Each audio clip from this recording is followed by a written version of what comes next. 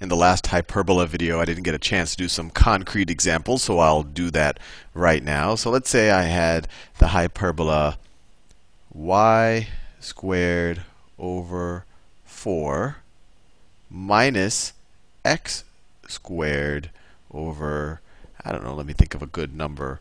Let's say x squared over 9 is equal to 1. So the first thing to figure out about this hyperbola is what are its asymptotes. And once again, I always forget the formulas, and I just try to solve for y and see what happens when x approaches positive or negative infinity. So if you solve for y, you can add x squared over 9 to both sides, and you get y squared over 4 is equal to x squared over 9 plus 1. Now I can multiply 4 times both sides, and you get y squared is equal to 4 over 9 times x squared plus 4. Right? Distribute the 4. Take the positive and negative square root of both sides. Y is equal to the plus or minus square root of 4 over 9x squared plus 4. And you can't really simplify this anymore, but we can think about what does this approach as x approaches positive or negative infinity.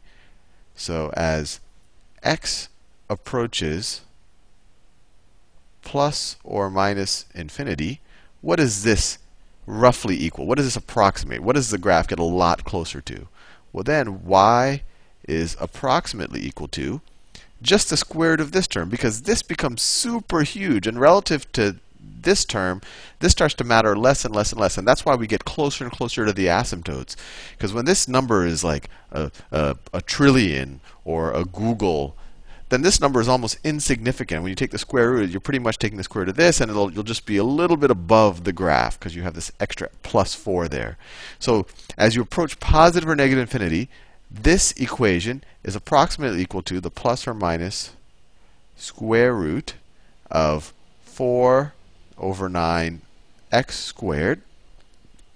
And so that is, so y would be approximately equal to the plus or minus, we can take the square root of this, plus or minus square root of 4/9 is 2 over 3, right? Square root of 4 over square root of 9 times x.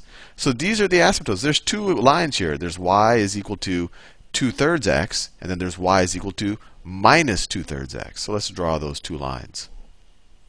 Let me draw my axes. So let's make that my y-axis. Let's make that the x-axis. Let me switch some colors just to make things interesting. So let me draw the first one. See, y is equal to 2/3 x. So you rise 2 for every 3 that you run. So let me draw that. So if this is 1, 2, 3, 1, 2. So that would be a point on the line. And let me draw the line now. It should go through the origin. Oh, no, that's not it. Let me draw it like this. This way I can make sure it goes to the origin. So it's going to go through like that. And then I could go from here and then go like that. So that's one asymptote. And the other asymptote is y is going to be equal to minus 2/3 x, right? Because it's plus or minus 2/3 x. So minus 2/3 x, you go down 2 for every 3 that you go out. So that point will show up. Let's see if I do 1, 2. So you go down 2 for every 3 that you go out. So it'll go there. So if I draw that asymptote, it'll look something like, go there, go out there, and then go from here, go out there. And we've drawn our asymptotes. Now the question is it going to open up to the left and the right, or up and down? There's two ways we can think about it. And I'll do it the way that might be more intuitive for you is, what happens when x is equal to 0? Well, when x is equal to 0, this disappears, and we're just left with, I'll do it here, y squared over 4 is equal to 1, or y squared is equal to 4, or y is equal to plus or minus 2. So we know that the point 0, the points 0 plus or minus 2 is on this graph. So x can be equal to 0. So 0 plus or minus 2. So 0 plus 2 is this point right here. And 0 minus 2 is this point right there.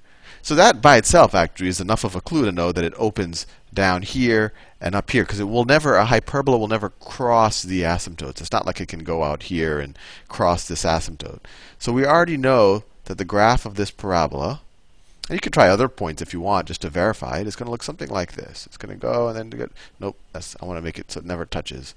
So it's going to get really close. Oh no, I touched it. It's going to get really close but never touch. And then on this side it's going to get really close but never touch. And I don't want to touch it. And then on the top side it's going to do the same thing. It's going to get really close, and as you approach infinity it's never going to touch it. And as you get really close, it's going to get infinitely close but never touch it. So that's what this parabola, this hyperbola is going to look like. And I did it by just trying to see if x could be equal to 0. And I encourage you to try what happens when y equals 0, and you'll get no solution. And that makes sense because this hyperbola never crosses y equals 0, right? It never crosses the x-axis. And this should also be intuitive, because if we saw here when we did this approximation as x approaches positive or negative infinity, we saw that we always did have this plus 4 sitting here. But we said, oh, well, as x gets super large or super negative, this starts to matter less and less. But we will always be slightly larger than this number, right? Especially in the positive quadrant, right? We're always going to be, so in the positive quadrant, we're always going to be slightly larger than the asymptote. And when we take the positive square root, I guess is the best way to say it. When we take the positive square root, we'll always be larger than either of the asymptotes. And likewise, when you take the negative square root, you're always going to be a little bit smaller than either of the asymptotes, because this number is going to be a little bit bigger than this number. And then when you take the negative square root, you're going to be a little bit smaller. And that's why we're a little bit below.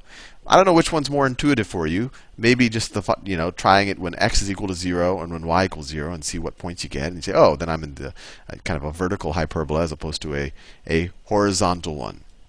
So let's see if I have time for. I'll leave that video right there, and then I'll do another video where I actually shift the hyperbola. And shifting it is actually no different than shifting an ellipse or a circle. You just have, y minus something squared and x plus something or x minus something squared, and that just tells you where you shift the origin. This hyperbola, of course, is just centered at the origin. Anyway, see you in the next video.